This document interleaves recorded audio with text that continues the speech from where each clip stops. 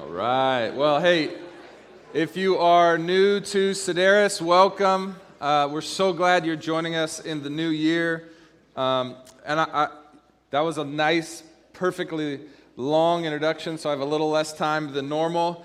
And everyone knows I don't struggle with that. So we're just going to get straight into it. But welcome if you're new. And we've been walking through all of 2023 in the book of John. And we got through almost 12 chapters. We're going to finish out the end of chapter 12. And this is a transition moment in the book of John. Now, if you don't know what the book of John is, it's one of four biographies of Jesus' life. But it's more than a biography. It's a theological biography. And so John was one of Jesus' disciples, one of his close friends, and after Jesus' life and teaching and death and then resurrection and ascension, John helped start the early Jesus movement, and he, for years and years, ministered to people, told people about Jesus. Then near the end of his life, he thought it a good idea to write down everything that he had seen and heard and witnessed, and do it from his own perspective, because he'd watched for decades now as the church began how people were maybe getting confused about who Jesus was and what he came to do. And so he writes sort of the final, the last of the four biographies, we call them Gospels of Jesus, and gives us kind of what he thinks we need to know before he himself dies. And so that's what we've been studying, and super excited to jump back into that. I think we'll get to the second half of the book of John in 2024, and I feel pretty good saying we'll finish in 2024, but, you know, we can always call an audible. So, new year, and yet same old John, and that's beautiful, particularly if you're newer to the investigation of who Jesus was, because John is like Jesus direct. He's going to tell you exactly who he was and what he did. And then John's going to give his own commentary to help you understand why that's so important. And so we're going to look at this transition passage today where we kind of move from what was Jesus' public ministry, what he was doing among the people, and now the second half of the book, he's going to now focus in to the private conversations that he had with his closest friends and students. We call them the disciples, right before Jesus is going to be arrested and then convicted and executed on a Roman cross. And that's going to be because he's claiming to be God, and they're going to kill him for that. So, are you excited?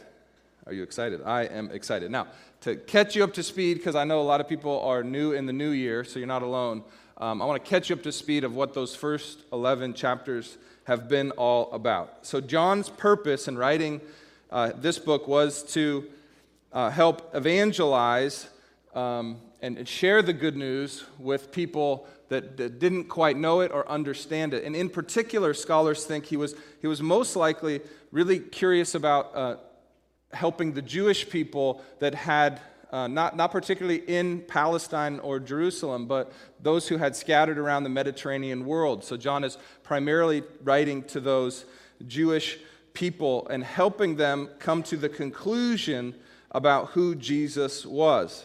Now, he probably already knew that these other Gospels were circulating, and so he is going to, as I said, give his own unique stories and focus on things that the other three Gospels don't focus on, but in particular to help those who are trying to ask the question, not necessarily who is Jesus, because they had lots of information already about that, but asking the question, who is the Messiah?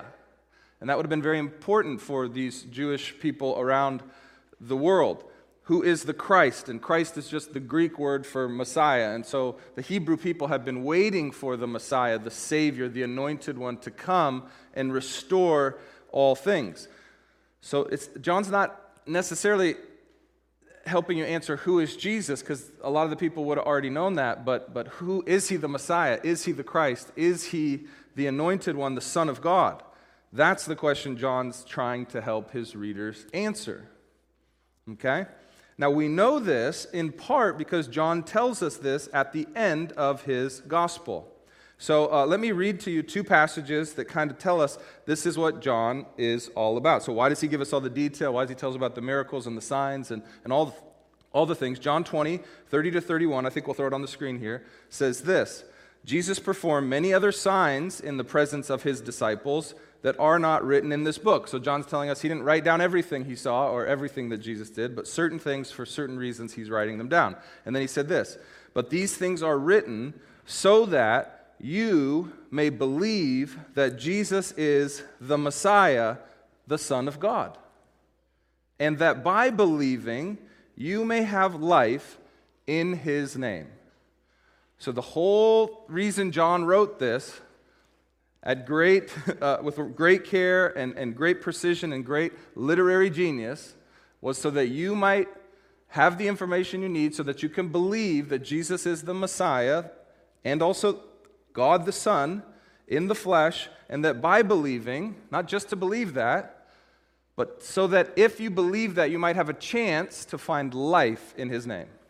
Isn't that beautiful? I love that. And then John goes on to say in John 21:25, he says this, and there are also so many other things that Jesus did, which if every one of them were written down, I suppose not even the world itself could contain the books that would be written. So, John's definitely on Team Jesus, okay? So he's going to help you understand why he's so convinced, why he'll give his life, why he would do anything to help other people come to see that Jesus is the Messiah. So that's John's purpose. And he'll pick his stories to prove to you that Jesus is, in fact, the one and only Christ, the Messiah. Okay. So, as he's doing this, of course, John is helped along by the Holy Spirit. So these are John's words, but they're God's words too. The scriptures are 100% human and 100% divine. God is directing the process, helping John recall and recount all that he's seen and experienced and understand the significance of it so that when he writes his gospel, he's writing something that's even valuable for us today. That we too, just like the original readers, can read what John has written and come to see that Jesus is no ordinary rabbi, that Jesus is no ordinary Palestinian Jew 2,000 years ago. He's no ordinary carpenter, that he is in fact the Messiah. So that's what we get to do too. That's why we're studying this book. And so one of the terms that John, we've talked about this, that he uses to describe Jesus is Son of Man. So Jesus called himself the Son of Man, and John will also call Jesus the Word, or that's the Greek word logos, of God. So God himself, John will say, becomes a man. The Word becomes flesh, John says in chapter 1. And also in chapter 1, I'll read this for you, verse 51, Jesus said this, "Truly I tell you, you will see heaven opened and the angels of God ascending and descending on the Son of Man." He's saying, if you hang out with me, you'll see things that you'd never seen before, and you'll be sure that I am unique amongst all that have ever lived. And then again, in chapter 3, verse 11 to 13, Jesus says this, "Truly I tell you, we speak of what we know, and we testify to what we have seen, but you do not accept our testimony. If I have told you about earthly things and you don't believe, how will you believe if I tell you about heavenly things? No one has ascended into heaven except the one who descended from heaven, the Son of Man." So these are things Jesus has said, and so he's clearly identifying himself as the God-man, he who came from heaven and therefore knows things about God's plans, God's way, God's truth in a way that no other person could, because he is the Son of Man, the unique person of God in the flesh, okay? So then, this is all background to catch us up to speed. And so then Jesus, throughout his ministry and teaching, will continually refer to himself in a way that no Jewish person should refer to themselves. He'll say, "I am this or that or the other thing." He does that many times. He says, "I am," and we'll look at these in just a sec. And when he says, "I am," he is actually reminding everyone of who he's saying he is. Because when Moses in the Old Testament encountered God in the burning bush, you may have heard this story, when he encountered God in the burning bush, Moses asked God, when the people ask me who has sent me, because Moses was sent by God to help rescue the people of Israel out of slavery in Egypt, God tells him, "Tell them, I am that I am has sent you." I am that I am has sent you. And so the phrase I am is clearly, to Jewish people, a reference to be God. And so Jesus again and again will say, I am this and I am that, and he is saying, I am God. So 7 times in the Gospel of John, we've seen this, or we will see it. 5 of them we've seen already. We'll see 2 more in 2024. But let me just read these to you. So these are the 7 I am statements that John draws forward to our attention because he wants us to see that Jesus is claiming to be equivalent with God. The first, he says, I am the bread of life. This is in John chapter 6. And in this chapter of John, if you remember, Jesus establishes this pattern of saying, I am. And he'll make a statement about who he is, and then he doesn't just say it, he'll back it up with proof that he is in fact what he says he is. So Jesus says, I am the bread of life, and the proof of that is that Jesus will take a couple of fish and a couple loaves of bread and miraculously feed 5,000 plus people out of just a couple loaves. That he is actually, like the creator of the universe, able to create out of nothing. I am the bread of life, Jesus says. Do you remember this? For those of you who are with us, I am the bread of life. Then he goes on to say, I am the light of the world. So we've talked about this a lot. We talked a lot about this at Christmas.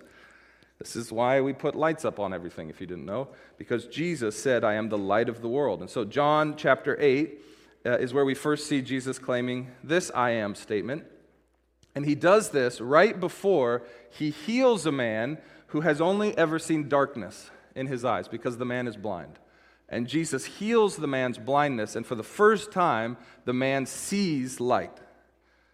So Jesus again says, I am the light of the world, and then he proves that he is in fact able to back up what he says by healing this man. The third thing that Jesus says, he says, I am the door. Okay, so if you remember this was in John 10. Jesus says, I am the door, and nobody enters the kingdom of heaven by any other means except through me. That's a big statement. But he says, I am the door. And he talks about this with the imagery of sheep and entering a sheepfold. And he says, no one gets into the sheepfold unless they enter through me, the door. And he's pointing his people to the fact that he is the good shepherd, but also the door to get into the sheepfold of God. He says, if anyone climbs in another way, that man is either a thief or a robber. But if you come in through me, you come in and become part of the family of God. He says, I am the door. Then he went in John 10 and also said, I am the good shepherd. We sang that today, right? I am the good shepherd, Jesus says. In the Old Testament, in the Hebrew Scriptures, God identified himself as the shepherd over the people of Israel, and Jesus comes in and says, I am that exact same shepherd, just in the flesh. And so he'll say, follow me. Jesus, as the good shepherd, is the one willing to protect his flock, even to the point of death, and he proved that on the cross, that he would do anything to protect and save his sheep, because he is the good shepherd. Then the fifth thing that we've studied so far is he says, I am the resurrection and the life. I am the resurrection and the life, Jesus says. He's like, oh, great, easy thing for you to say, and then he proves it. His friend Lazarus dies of an illness 4 days later after he'd already been buried. Jesus goes to his tomb. He says, roll away the stone. You remember we studied this? And he says, Lazarus, come out. And Lazarus walks out with all of the linens of the burial cloths on him, and he raises his friend Lazarus to life. He says, I am the resurrection and the life. Not even death can hold me back. I'm not like anyone else you've ever met. So these are the 5 that we've seen, and then in chapter 14 we'll see Jesus say the famous, I am the way, the truth, and the life. I am that, Jesus will say. And then in chapter 15 Jesus will say, I am the true vine. And he'll say, anyone attached to me will experience life and fruit and growth and bounty and joy, but if you're not, you'll experience something very different. So big statements that Jesus is making, but he backs them up with his actions. And that's why he came, to show that God is near to us, he's not far from us, and that his promises are true. And so Jesus gives us little glimpses into these promises. And so just as way of background again, I just want to bring you up. These are the miracles that John has decided to highlight for us in these first 11 chapters. And John, the miracles, supernatural things that cannot be done by sleight of hand or trick, it's clearly a supernatural event that Jesus performs, and John chooses just 7 of them, I think on purpose. 7 is the perfect number, but he picks 7 to highlight, and he calls them signs. So he's saying, this isn't just about doing nice things for people. This is about Jesus giving you a sign that he is in fact God in the flesh. So these signs actually, some scholars think, actually correspond to the 7 days of creation in Genesis. As John is saying, Jesus is the same God that made the universe and human beings and the animals and all the things. That's the same God who here is performing new miracles in the person of Jesus. So the 7 were, he turns water into wine in John chapter 2 because Jesus likes to party. Then in the second miracle is cleansing the temple because Jesus actually is really annoyed by hyper-religious people who think that they can work their way to perfection, that they can somehow impress God.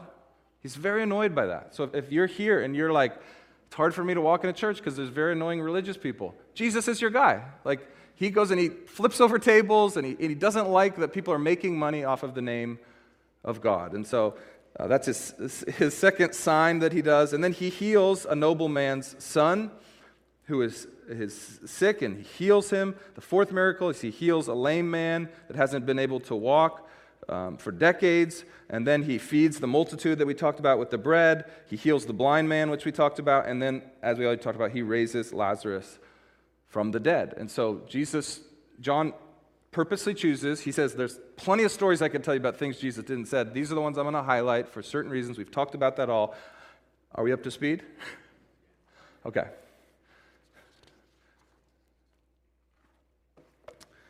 Now, if you could all promise me that you'd never miss a week, then I would never have to do recaps. Okay, we need a unanimous vote here. Okay, so this brings us all to John chapter 12, verse 37 to 50. John chapter 12. So if you've got a Bible, you could turn there. We're going to throw it on the screen. If you don't have a Bible, if you don't own a Bible, there's one in the seat back in front of you. Grab it. It looks like this. You can actually take that home. That's a New Year's gift to you. And then you can read along with us. And we said this last year when we started John. It's great to read Matthew, Mark, and Luke in conjunction with reading John, because John's just going to tell you some stories, and Luke's going to tell you some, and Matthew and Mark. And so you're getting to know Jesus. So you can read along, take this home with you. But if you do grab one of these Bibles, we're going to be on page 955, okay? So the strange thing, think about everything I just told you, all the ways in which Jesus said, I'm good for the world. I bring healing and sight and food for the starving. I bring good things, and I'm proving that I am who I say I am, and through all these things. And so the strange thing about what we're going to read here is that after all of this, John's going to tell us, and most people didn't believe. You're going to say, what? So look at that with me. John chapter 12, verse 37. Actually, it's next page. I told you, so 956. John says this. Even though he, that's Jesus, had performed so many signs in their presence. So not just people heard about it, but in their presence. They watched him turn water into wine. They watched him create bread out of nothing. They watched him raise Lazarus. They met Lazarus after he had died and come back to life. They'd done so many signs. He'd done so many signs in their presence, yet they did not believe in him. How could this be? How could this be? And so, think of the original hearers of John's gospel. They're thinking the same thing. Now, they are already in the community of faith, or at least hanging out with the community of faith. And so they're probably thinking, how if all this stuff happened, how is it that not everybody believed? Have you ever asked yourself that question? Like, Jesus is so good, why doesn't everyone believe? Like, what are the things Jesus says he's bringing that people don't like? It is a funny question, isn't it? Like, okay, the love part, is that the thing we don't like? Or the forgiveness of sin, is that the thing we don't like? Or, like, what is the thing that people don't want? Is it the healing stuff? What is it, right? So we might have the same question. John's readers might have had the same question. And so, John is going to give them some Old Testament Hebrew verses that he thinks will help explain to them why people still don't believe. So let's read it together. So I'll just start at 37 again and we'll read the whole thing. Even though he had performed so many signs in their presence, they did not believe in him. This, John says, was to fulfill the word of Isaiah the prophet, who said, and then he's going to quote the Old Testament prophet Isaiah, "Lord, who has believed our message? And to whom has the arm of the Lord been revealed?" The arm of the Lord is just a euphemism for God's saving arm. So you think if somebody's drowning, the arm of the Lord, they're saving. So who has believed our message? Isaiah said. And to whom has the arm of the Lord been revealed? Then John says, this is why they were unable to believe. Because Isaiah also said, he has blinded their eyes and hardened their hearts, so that they would not see with their eyes or understand with their hearts and turn, and I would not heal them. So in Isaiah, he's quoting God, explaining why people are so stubborn. And John's saying, you see, this was predicted, that even when the message of the Lord came in the flesh, in the person of Jesus, the Logos, the Word became flesh, even if God walked among us, people's hearts would still be hardened and they wouldn't see. This was predicted by the prophets. Verse 41. Isaiah said these things because he saw Jesus' glory and spoke about him. And then John says this, nevertheless, this is so interesting. He said, many did believe in him when Jesus came. Even among the rulers, there were some that believed. So even the elites, that, as we've been talking about, they're the most stubborn, the elites, because they're losing power, right? Even some of those rulers and elite types in Jerusalem, even they believed. But because of the Pharisees, and the Pharisees were the most strict, hyper-religious group that had a lot of the sort of religious power in the day, even they believed, but because of the Pharisees, they did not confess Jesus or belief in Jesus. Why? So that they would not be banned from the synagogue, for they loved human praise more than praise from God. So this is how Jesus' public ministry ends. With most people not believing, and even the ones that do believe keep their mouths shut. They don't confess with their lips that Jesus is in fact who he said he was, even if they believed in their hearts, because they fear the repercussions socially and religiously. I don't want to be kicked out of the synagogue. I want to be kicked out of church just because I believe Jesus is this. Okay, so this is fascinating. This is a really interesting turn of events. Like if you saw all these signs, you saw all these amazing promises that Jesus was making, he's backing it up, he's proving it by doing things, and yet so many don't believe. So I know you've been excited since you saw the glass whiteboard come out, because that means Dave's going to try to draw something. Okay, so I'm going to try to draw something for you. Grace. Okay, here we go. I'm going to try to explain the way. Okay, here it is. Okay, here we go. So,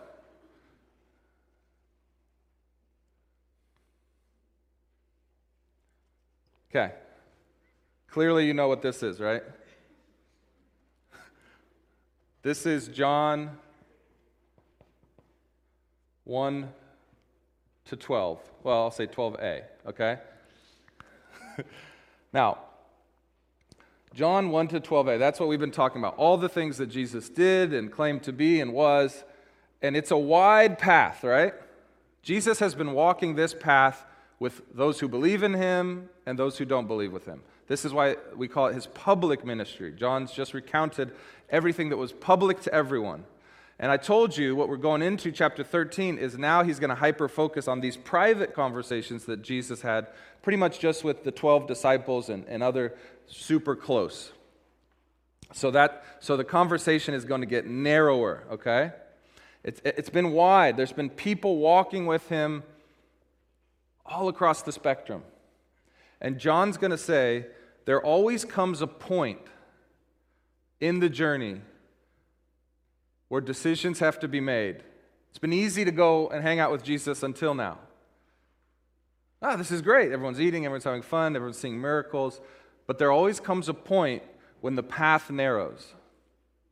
Okay? The path will narrow. That's the text we're going to look at today. Okay? John is focusing right here on this moment. Now, two things happen in this moment. One is the path sort of diverts down here, okay? And the wide path is going to continue. But there is going to be a new path that continues up this way, okay?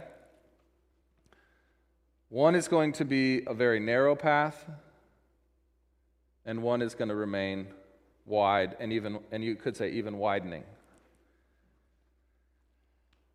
John's saying this moment always comes in history, this always comes in families, and this always comes in each and every human heart. It's been easy to walk along and learn and have fun, but at some point, there's a fork in the road. At some point, things change, okay? And John's going to say, and this was the moment. Strangely enough, after his greatest miracle, he's raised Lazarus from the dead.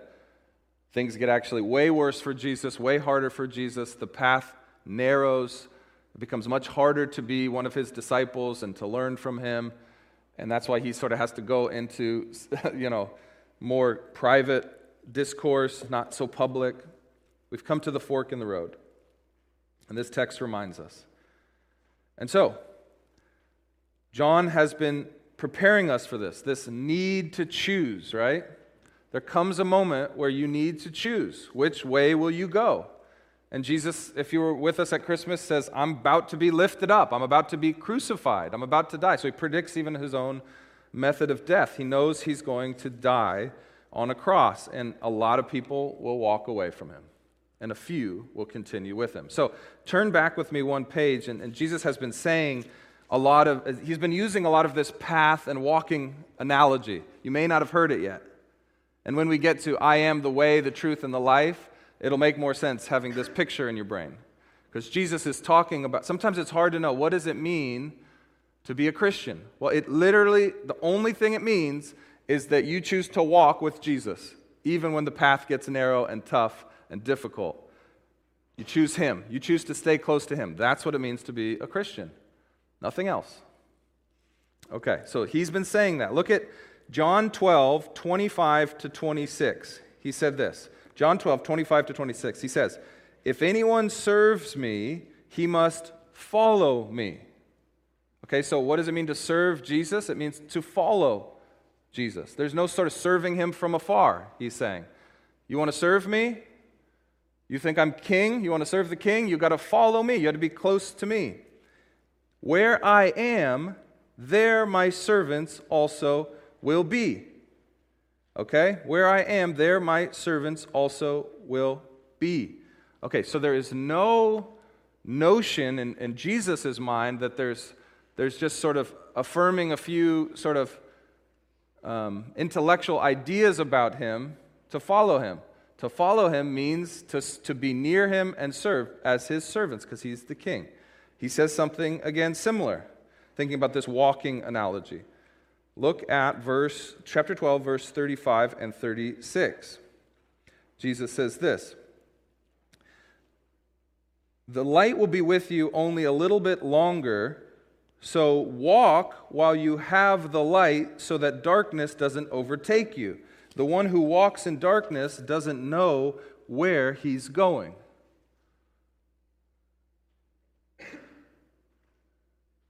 Where are you going? The one who walks in darkness doesn't know where they're going. Have you ever felt like, I've felt like that at times, I don't know where I'm going. This is a comment, where am I going? New Year starts, I'm supposed to have these resolutions or goals. I don't even know what goals to make. I don't know where I'm going. Jesus would tell you, you don't need to know. Just stay close to me and we'll go somewhere very special.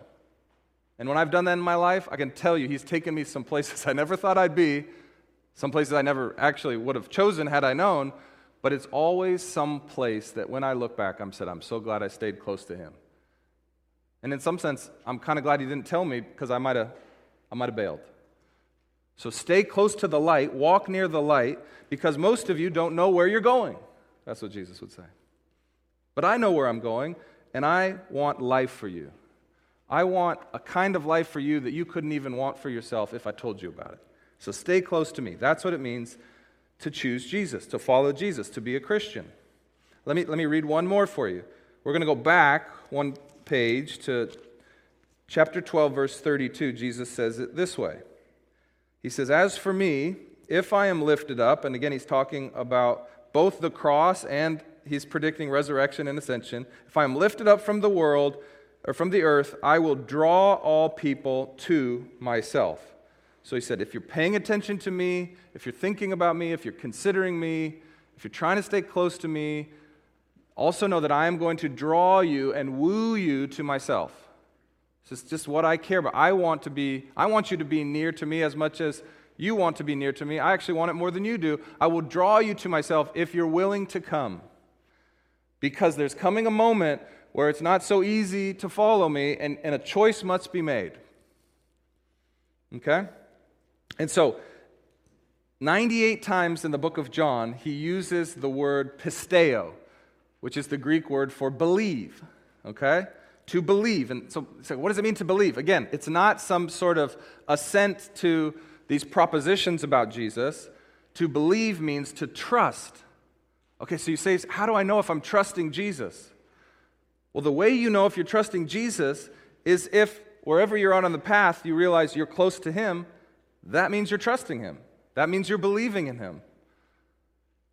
If again and again you find yourself far from him, it probably means you're not actually believing, no matter what you'd say or what you'd check on a box about what you believe. The question is, are you near to him? Because if you're near to him, it means that you've trusted him. If you're hanging out where people talk about him, where we study books about him, where we sing songs to him, there's a good chance you're trusting him. Even if inside you feel like you have a lot of doubts or questions or concerns, right? And that's all of us. I have doubts and questions and concerns. I wonder where is he taking us sometimes. But I know who I'm with. I'm trusting him. That's what it means to trust. Not to have any question. It's like questions are fine. Like all the disciples ever have is questions or confusion. They never know what's going on. That's what it means to trust Jesus. As long as you stay with him, particularly when it becomes a much more difficult to stay with him. And so John is highlighting this moment in part to help the people who have stayed with him realize they should keep staying with him, because Jesus said this is how difficult it would be. It was even predicted by Isaiah that it would be so difficult to believe and to trust when the things aren't going exactly like you like. But if you stay with him, Jesus says, I will take you to a mountain that is so great, that is so wonderful, it's always a powder day for the skiing fans. You don't have to buy one of these epic passes and go to all the mountains. I got one mountain that's always perfect. It's got more runs than you could ever want. It's the mountain of God. It's an amazing mountain. And you can live there together and ski with Jesus all the time. Imagine that. Okay, so I'm old school. I keep the skis tight. Okay. So this is the mountain I want to take you to. Do you remember this? Do you remember when we studied the woman at the well, the Samaritan woman, the woman that had to go in the middle, the heat of the day, because she had had so many husbands that nobody would talk to her, so she went to the well in the middle of the day, and the disciples find Jesus talking to her and becoming friends with her and telling her that she is forgiven and that she can worship God again. And she says, on what mountain do we worship? Because the Samaritans worshipped on one mountain and the Jews worshipped on another mountain. He said, no. There's a new mountain, and it's the mountain of spirit and truth. And anyone, anywhere, no matter what you've done, can worship on this mountain. The mountain will make you pure as the snow because I'm giving my life as the Messiah to make you clean again. And she said, what? Tell me how to get there. And Jesus said, follow me. I'll take you there. You remember that story? I will take you to the mountain, the true mountain of worship, The mountain that God has been preparing from before eternity for those who trust and love Him. And how do you trust and love Him? By following the Son who came and proved that He's worthy to be followed. It's a narrow path to this mountain, but it is the mountain of God. So here's my mountain. Okay, so there's the snow. Let's for the artist, I gotta get something here. Okay, so here's the mountain of God. This is the mountain of God. Jesus is taking all of His family to this mountain on a great family trip for all eternity. Now you say, well then why doesn't everybody go that way? You can't see the mountain. You can't see the mountain. What do you mean? Why doesn't He just show us the mountain? It's a ways away. It's a ways away. For 2,000 years, His people have been walking this path by faith in what they can't see yet, but that Jesus promised. You say, like, that's what's hard, Dave, about being a Christian. If He would just take us there right away, well, then we'd know. Yeah, I wish that too.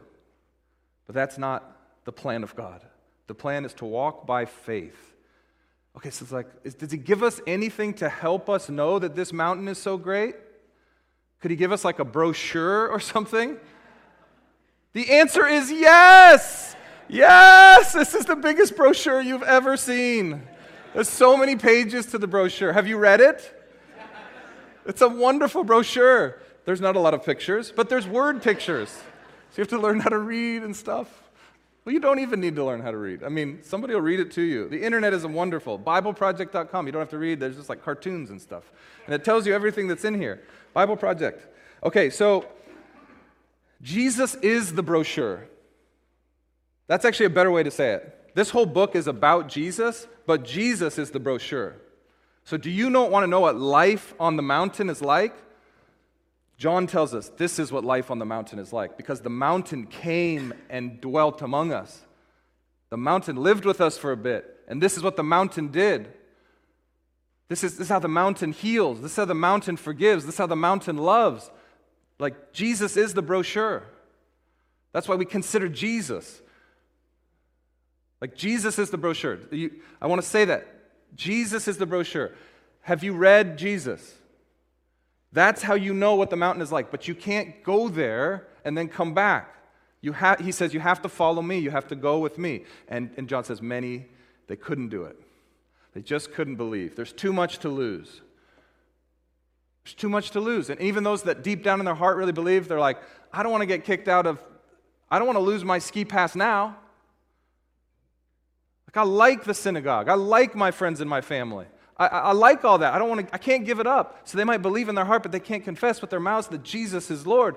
You see, that's what's going on. And John's saying, even Isaiah predicted that this would happen.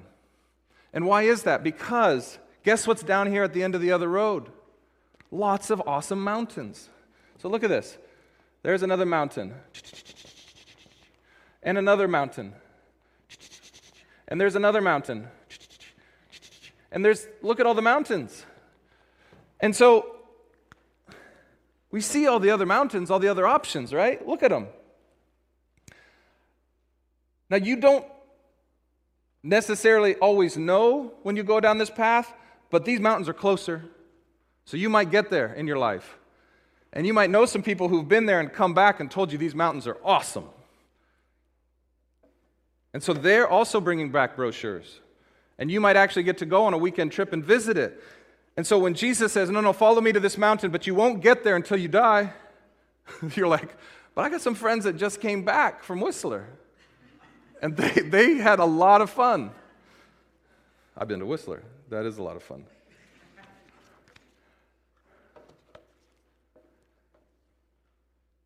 So what are these mountains? In John's day, and even in today, there's a mountain of Moses, the Mosaic Law, that tells us exactly how to live and how to feel good, and that He gives us the scorecard, and it feels good to have the scorecard and to win. So there's a mountain of Moses down here. There's a mountain of other works-based religions. So it's like, man, I like those other religions that don't require so much faith, but I can just know exactly what I need to do and when to do it. And if I do it, I feel good about myself and I feel like I've earned something in the kingdom of God. But Jesus says, no, I've got a better mountain for you. It's a mountain of grace.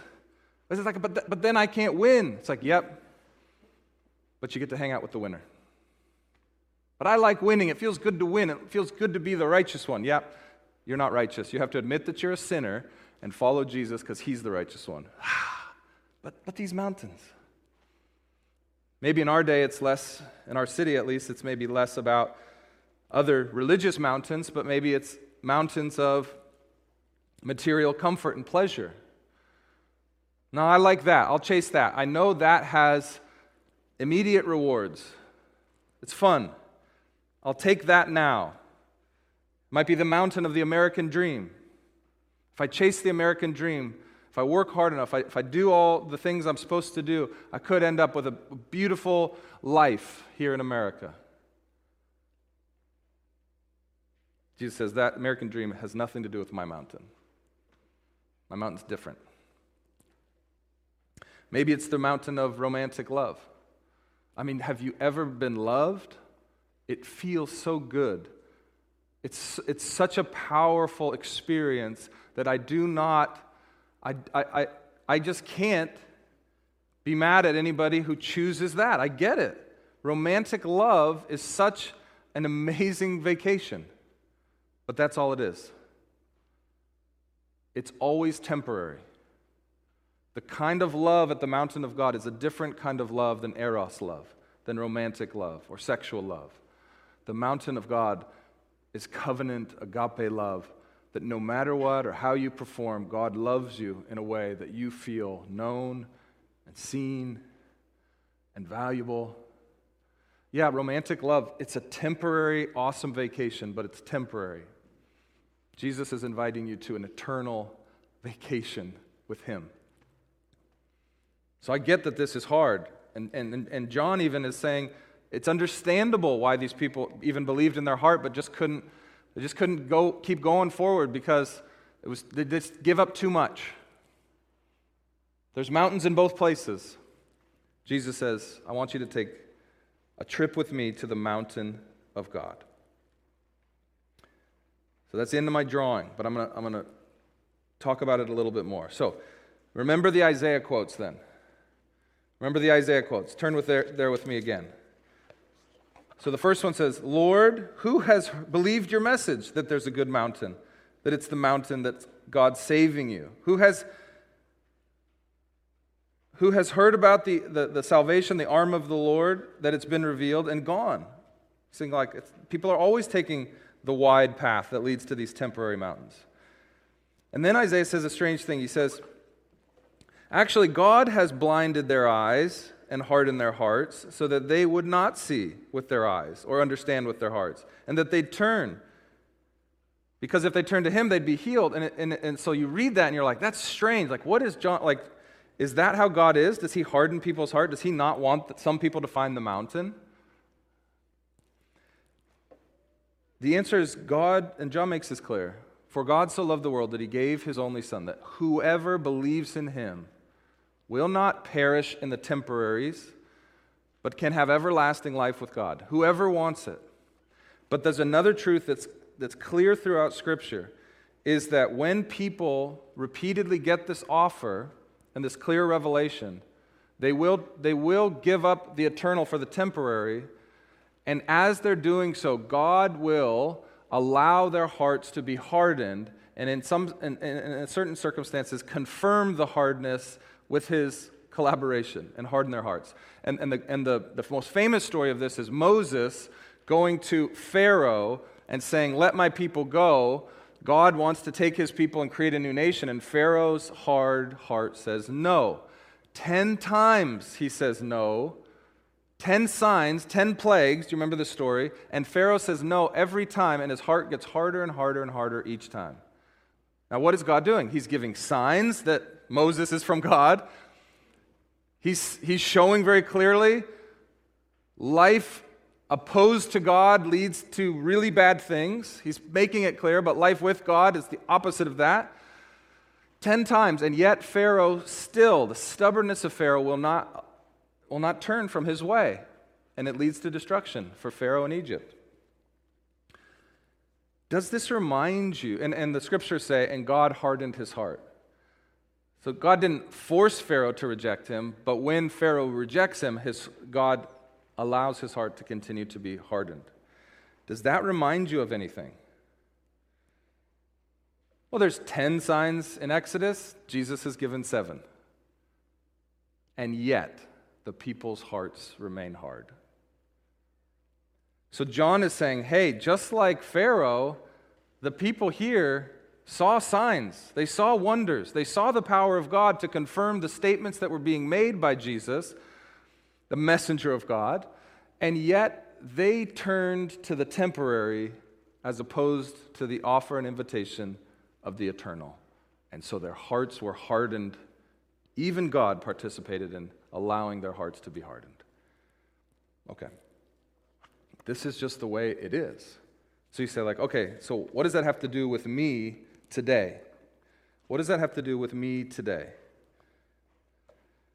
Well, the first thing I would say is that for people you know, like if you've already decided to go with Jesus, keep going. Keep staying close to him. You haven't made it through the only hard time. At times you could, decide, well, I'm gonna jump ship. Stick with him, even in the hard times. Remember that he showed himself. But more than that, what I want to say, if you know people that are kind of in this place, have sympathy for them. In fact, have empathy. You were here too. You have been here, are here, will be here. You know how alluring the temporary. These mountains are a lot closer. It's like a real thing that people have been struggling with. And this is what John's saying. Even the people who watched the miracles firsthand struggled with it. So John's readers didn't see these things firsthand. They just heard about them. And he's saying, no, even the people that saw it firsthand, they chose the temporary. So have patience and grace and mercy for the people that are struggling with this decision of whether or not to follow Jesus. It's not easy. Stick with them. Pursue them. Continue to be available to them. We have a principle at Sedaris, aggressive availability. Don't force them to follow, but always be there to help them should they feel in their heart that they want to go. So this is a very hard decision, John's telling us. Even if you were there watching Jesus do the miracles, you would struggle with this decision. And so we just keep telling people about Jesus, giving them the brochure, making it clear, not giving false promises, not saying life with Jesus is super easy. It's not easy. It's hard. It's narrow. It's a long journey. There's many valleys, but you're with Jesus the whole time, and being with him is the best thing, even on the way. Okay, so then the other thing I'd like to say is this.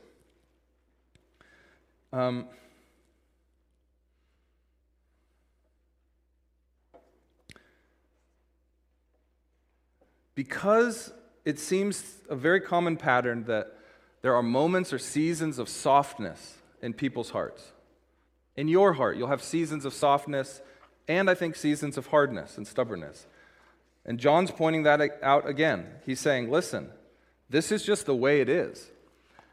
What I want to say to you is that God does participate in the hardening, but he also participates in the softening of hearts. No one ever came to God just because of their own wisdom or their own adventuring spirit. They came because the Spirit softened their heart and delivered to them the truth of the message of Jesus. So God hardens and he softens. And so this is what I really want you to hear, particularly in the new year. Some of you might be here because your heart has been softened by God and you're giving it another shot, or you're checking it out again, or for the first time. Or you might have some people or friends that you want to invite to Alpha, and their heart might be soft right now. Just know, John's telling us, that softness doesn't just last forever. So what we want to pay attention to, if you're the one who you find a new softness in your heart, use that time now. Don't wait. Use that time now to investigate and study and consider Jesus in a way that you never have before while your heart is soft. Don't put it off. Don't keep visiting the temporary mountains and spending all your time there. Don't be lazy about it. Like at Sedaris, we say, we would never put pressure on anyone to make a decision or choose. But we do want to say the time is now to consider deeply the brochure of Jesus. If your heart is soft to it, if you feel yourself open to it again, like the time is now. Don't wait to start considering Jesus. Don't wait to do what you need to do to find clarity in your heart and your mind that he is or isn't who he said he was. Because seasons of softness can come and go. Take advantage of this right now. Say 2024 is a year of consideration, a year of determination to come to conclusions and clarity about Jesus like you've never had before. Like, don't wait to start considering. That's what I want to say to you today. There is a moment. You've been brought into this place. If you're here this morning, it's because your heart is soft. Don't wait to try living life with Jesus. Do it now. Don't wait to start considering. Let's pray.